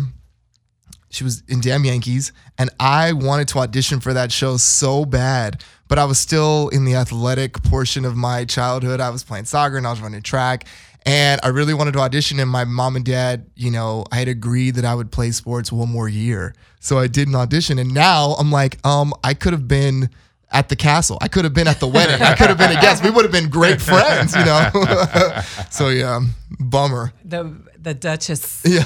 I love to hear that though. It's funny. I was around a group of people at a comedy show, and there were a few white girls who I know that I know deep down inside they got a little racist tinge to them. I don't. Yeah. They'll say, "Oh, I have black friends," but when we were talking about the Duchess, which I always insist that people, call her the Duchess, I could see on them that they were like, ugh, that bitch.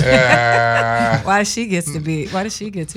She renewed the hope in my dream. Maybe I'll get to be a prince or a princess one day. Yeah. Maybe she renewed. Yeah, and, the thing about her is that even the people at I went to Loyola High, and even the people there that knew her. I mean, they said she's the loveliest, was the kindest person. And a couple of the teachers that knew her well sent handwritten notes to congratulate her to Kensington Palace, and she wrote back.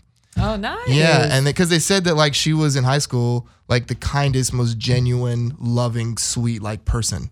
Yeah. And the only people I've heard hate on her are her white relatives. Her dad, man. Yeah, her dad and her sibling. Why is he still talking? And why do people? I know why people take the interviews because of the ratings, but it's too much. And the sister, when the sister was on, I think it was Piers Morgan. And Piers Morgan jammed her up and was in her stuff about do you really even know her? When's the last time you talked to her? And she's like, well, 5 years ago. It means this whole thing. So he's like, it's why are you? What? This is serving you in what way? By pushing a narrative forward to someone you don't really know. Yeah. It's unfortunate, but hating is real. You know what I say to people? A good kid. You know what I say to people who don't like the new Duchess? I say, well, hell, don't go to Charlotte, North Carolina, because Charlotte, North Carolina is named after Queen Charlotte. She was a Moor. And she was the actual queen of England out of Ireland. So this ain't nothing new. This is like NBC. This ain't nothing new. The more you know. That's awesome. Charlotte, Thank North you. Carolina. Queen Charlotte was a Moor, yes. Wow. Yes. That's nice to know. The more the merrier. In the 1700s, yes. It's just 300 years ago. No, it wasn't that long ago. It's not that long. No, it isn't that long ago when you think about things and you put them into perspective. So what's next for you, Melvin? So next, I am looking for the next project, auditioning. I'm writing. I did a solo show in April 22nd, of me singing. I did 12 songs. It's called Heart and Soul. And Where'd you do it? I did it at the Rockwell in Los Feliz. So I recorded my first ever album. I recorded that show. So I went to the studio, recorded an album. So that'll be out probably the end of July. So I'm super excited about that. What kind of music? It's everything. So it's Broadway, it's R&B, it's pop, and it's acoustic. Oh. So it was an acoustic set, and it was just so fun. It was such a fun experience. And the music director I was working with, before my show, he said, hey, I don't know that now is the right time to have this conversation. You're getting ready to hit the stage, but me and the musicians were talking, and we were wondering, you should record this album. Would you be interested in doing that? And I was like, yes. I've always wanted to do that, and I've done a number of solo shows, but just never been in the studio to record music. So I'm so excited to have done it. Yeah. So July we'll be able to find it where? Yeah, iTunes. It'll be on iTunes. It'll be on Spotify. And what's it called? It's, I'm not sure of the title yet. Okay. I'm still sorting Untitled? it out. Yeah, it's untitled. The show was called Heart and Soul, but I don't know if the album will be called Heart and Soul.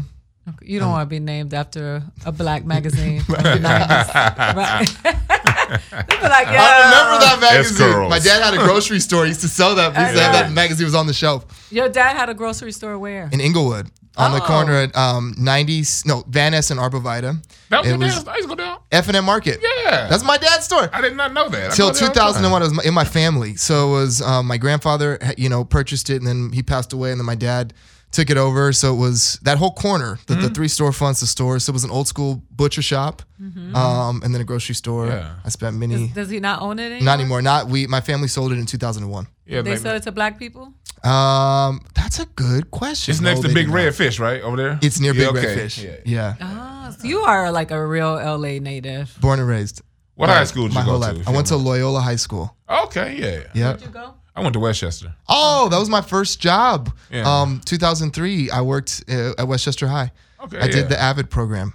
Okay, yeah. That's My what's up. first, See, yep. Locals. Yeah, that's man, right. for sure. I love to see that. Not enough of us. Yeah, for sure. Yeah, because Los Angelinos get a bad rap, and it's usually the imports. It's the that import. It's make not it- us. It's yeah, the no, the imports. people that I meet that are from Los Angeles, the ones that haven't robbed me are cool.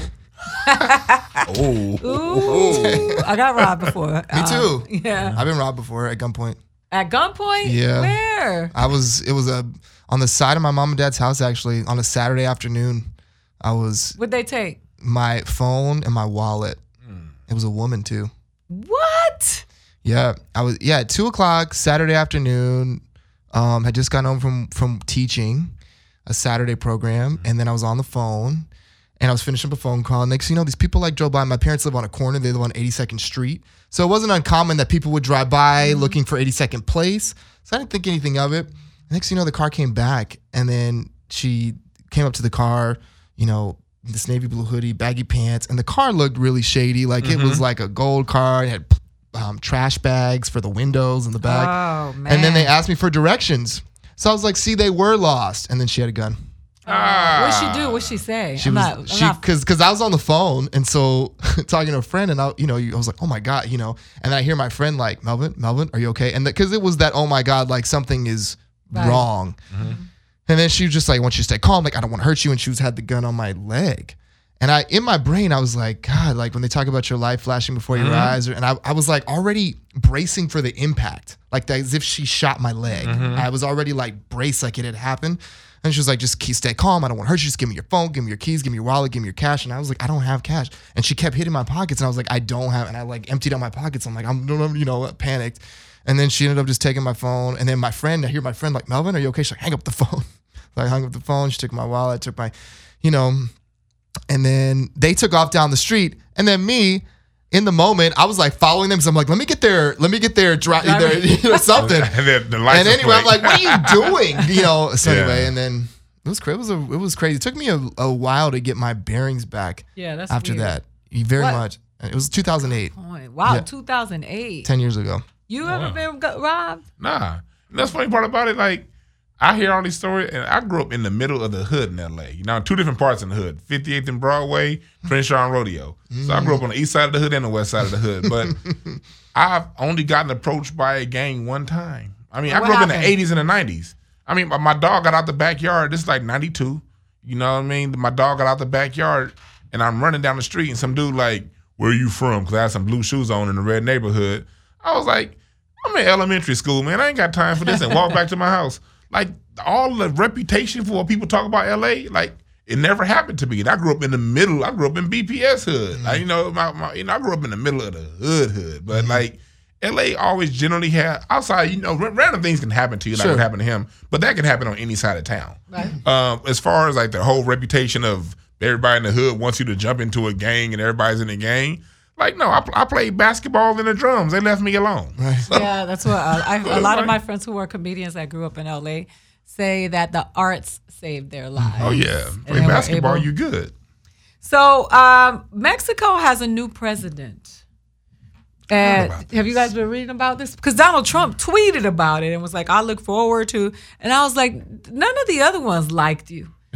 So what makes you think this one and you are going to be cool? Like he was like, I look forward to doing big things with him. And I know that that's just sprinkling more for his base to say, I'm working on this wall. I know what it is, But have you guys read? Have you read anything about it? I saw it. I got an email today from CNN, like a CNN Mm-hmm. update, but I didn't have a chance to read it about there were certain deliverables or there's this vision that he had, but I didn't read the full article. I like Vicente, the old president, who's always going off on him because he's amazing on social media. Oh yeah, and about the wall, like that was the remember with all the talk about the wall, and it was like we are not paying for it. He tweeted about it. Yeah, Tweet- and he tweets at. I think Donald Trump has blocked him. Yes. because he's always going. He goes blocked him? hard. That's weak. Because it's like the most interesting man in the world gangbanging on Twitter on the president of the United States. He's Right. like, look here, cuz. That's That ain't going the down. funniest thing about Donald Trump and his tweets is the memes that they've made for English teachers about all the Oh. grammatical errors and how if you were an English teacher, I've seen those and like all the errors he has, words misspelled, incorrect punctuation. I mean everything. Oh, but that's what man. happens when you tweet at He tweets like he has nub thumbs. Like his Yeah. thumbs aren't there, just a little nubs. And that's how y'all missing the letters and everything. That's how he tweet. I'm always I read some of his tweets. I follow him and I follow Melania, and sometimes I'll read a tweet and I'll be like, I'll never be able to get those 5 seconds back of my life. Like I can't believe I just invested. What did I think was gonna happen on this tweet that didn't happen on all the others? Like I'll wake up in the morning and I'll see a thread and I'm like, ugh, Like with Trump, I gotta read it though. I'll read him. Like I literally laugh at mostly what he does. He's hilarious to me. You know what I mean? Because at the end of the day, he's gonna push his agenda whether I agree with him or not. You know what I mean? Yeah. And when you look at his agenda he's pushing, it's no different than what the Republicans ran off of in 2016, 2012, 2008, 04. This is stuff that they had ready and waiting just for one of them to get in office and sign. So for us to spend our day just letting him stress us out, like we 2.5 years in, like he can't keep stressing us out, folks. We gotta start thinking about 2018, 2020. We gotta start strategizing. people because- need to vote. I mean, you heard people talk about that. I mean, it's one thing to go out and protest. It's one thing to use your social media or to use your voice to do interviews, to make a YouTube video. I mean, to do all that stuff. But really, it's about voting. and voting locally too. Yes. That's more that's so important because that directly affects Yeah. us. And we've talked about that on the show before. People don't realize, like the judge who was so lenient on that swimmer who raped that woman that was passed out, they got him out of there. And that hadn't happened since the 1920s. And the DA that was responsible, that was on the case of the Trayvon Martin case, they got her out of there. They voted her out of there. So it does make a difference. Look at what happened up north in San Francisco a few weeks ago. The judge that allowed, remember Brock Turner was That's what I just said. Are you listening to me? No, I didn't hear the name. just said I thought the you man talking about Florida. who was lenient. I thought you talking on about- you said the swimmer man. who raped the girl who I was thought the passed swimmer. out. Okay, I just know He's a it was Brock swimmer. Turner. I forgot I just knew his name. I forgot he was a Oh swimmer. yeah, no, he was a swimmer. Oh, Privileged, he was a swimmer, wasn't he? privileged swimmer. And they got his ass out of there. Yeah, they got him out of there, and that judge said, he felt sorry for him because he could see himself in him. So. And he compared that decision to Brown versus Board of Board Education. of Education, he did. So if you hear that message, and it will be a resounding message, here at Truth Serum, we are going to continue to remind you the importance of voting. Everybody that comes on the show keeps telling you how important it is to vote. So if you're listening, please make sure you are registered because it will make a difference. We're going to take a quick break, and when we come back, we are coming back to Truth Serum. I'll say it for you. And a few more things that you didn't know about Melvin Robert. Dwan B is still in the house. Hey. And Darren is over there chilling. He got on his black hoodie, but he gonna live in here. All right, we'll be right back.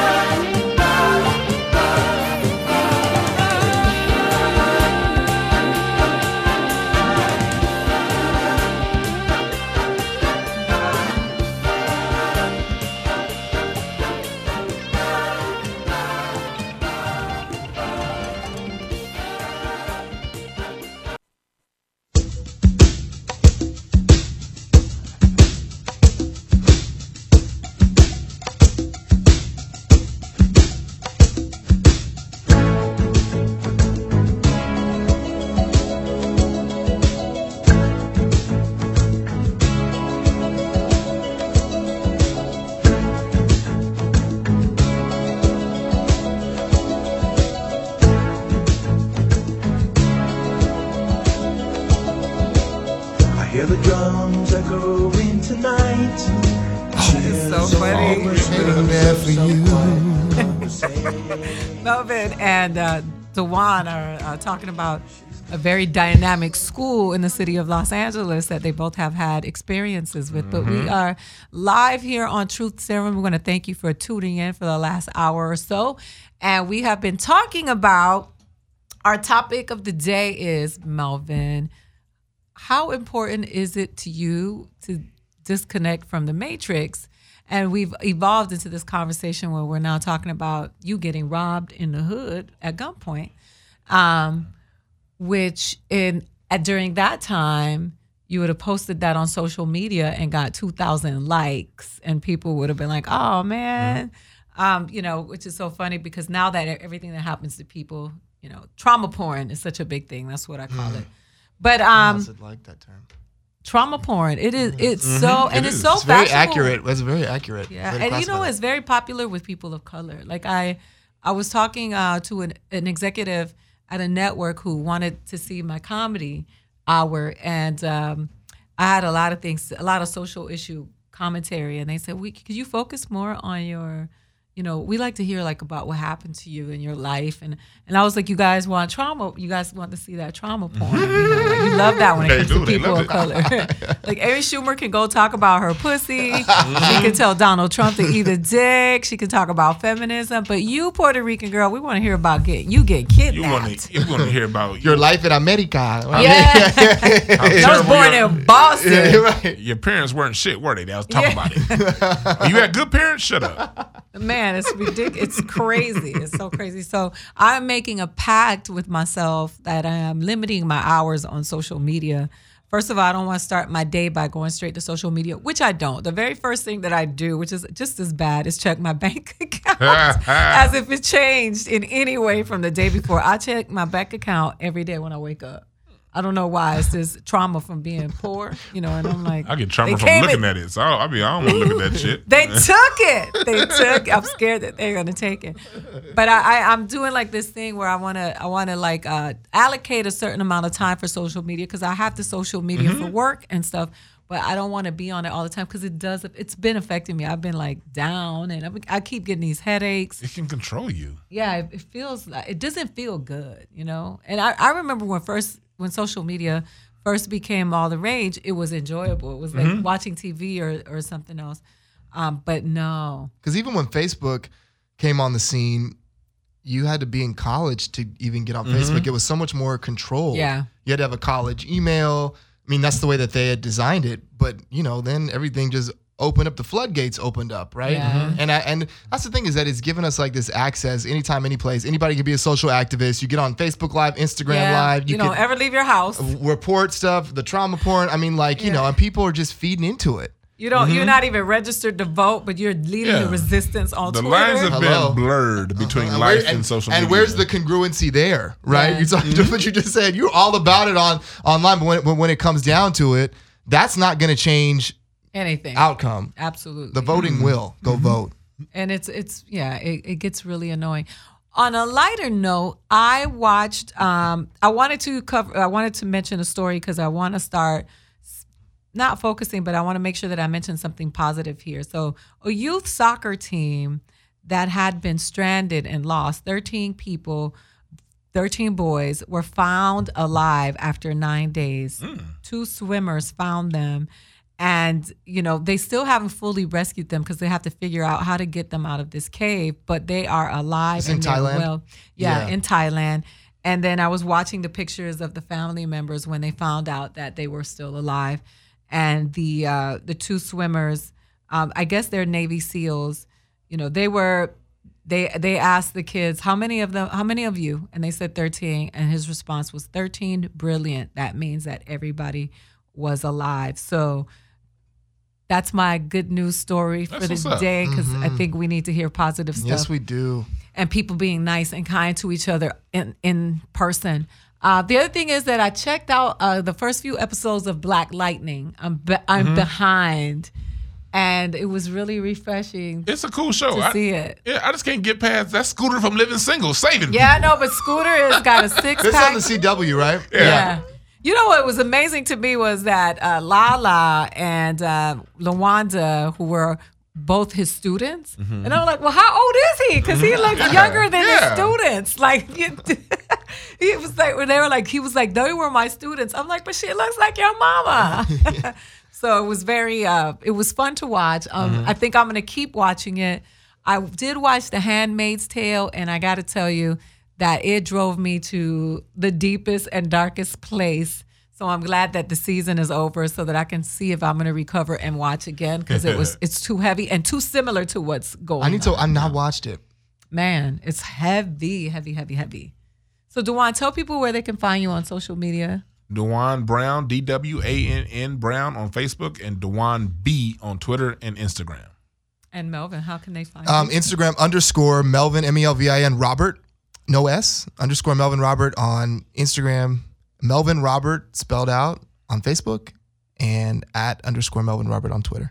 I could have said that in a simpler way, but I didn't. So sorry. Okay. And your album is coming out. Yeah, sometime in July. Yeah, so, Untitled. Yeah, Untitled. But We're it'll not be calling it Heart and Soul. No, we X that on the show. Yeah. But you know what? D'Angelo released Untitled. Untitled. And that shit was phenomenal. So Maybe it'll just be Melvin.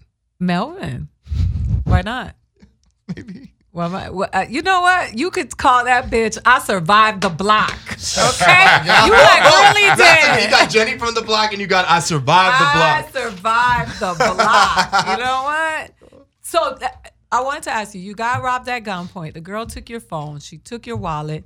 Did you cut off your wallet, your credit cards in time before they got an opportunity to spend? Yes. And my phone. And your phone. Yep. And I was able to go online and get a printout of the call list so I could call the friend that I was talking to who heard everything and tell her that I was okay.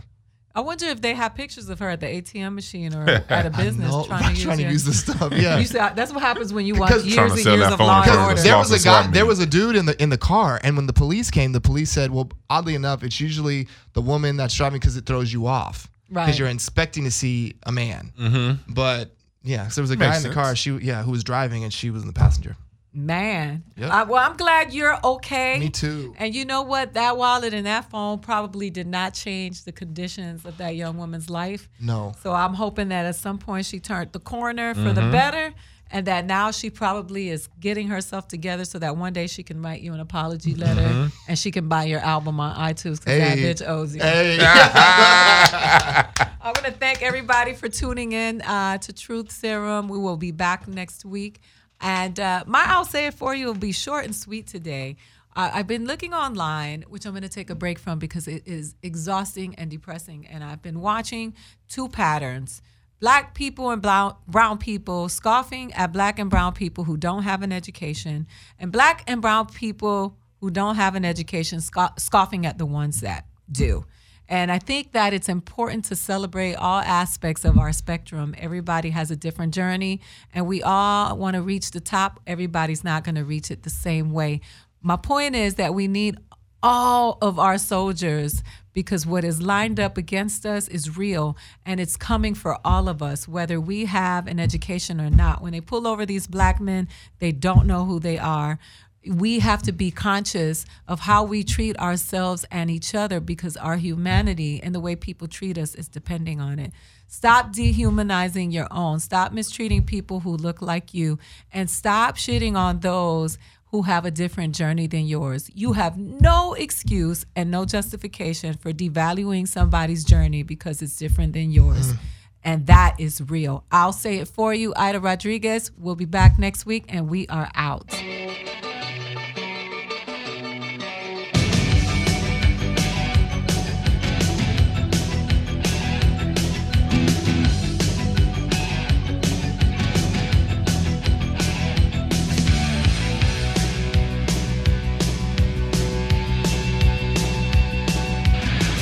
Last night a little dancer came dancing to my door. Last night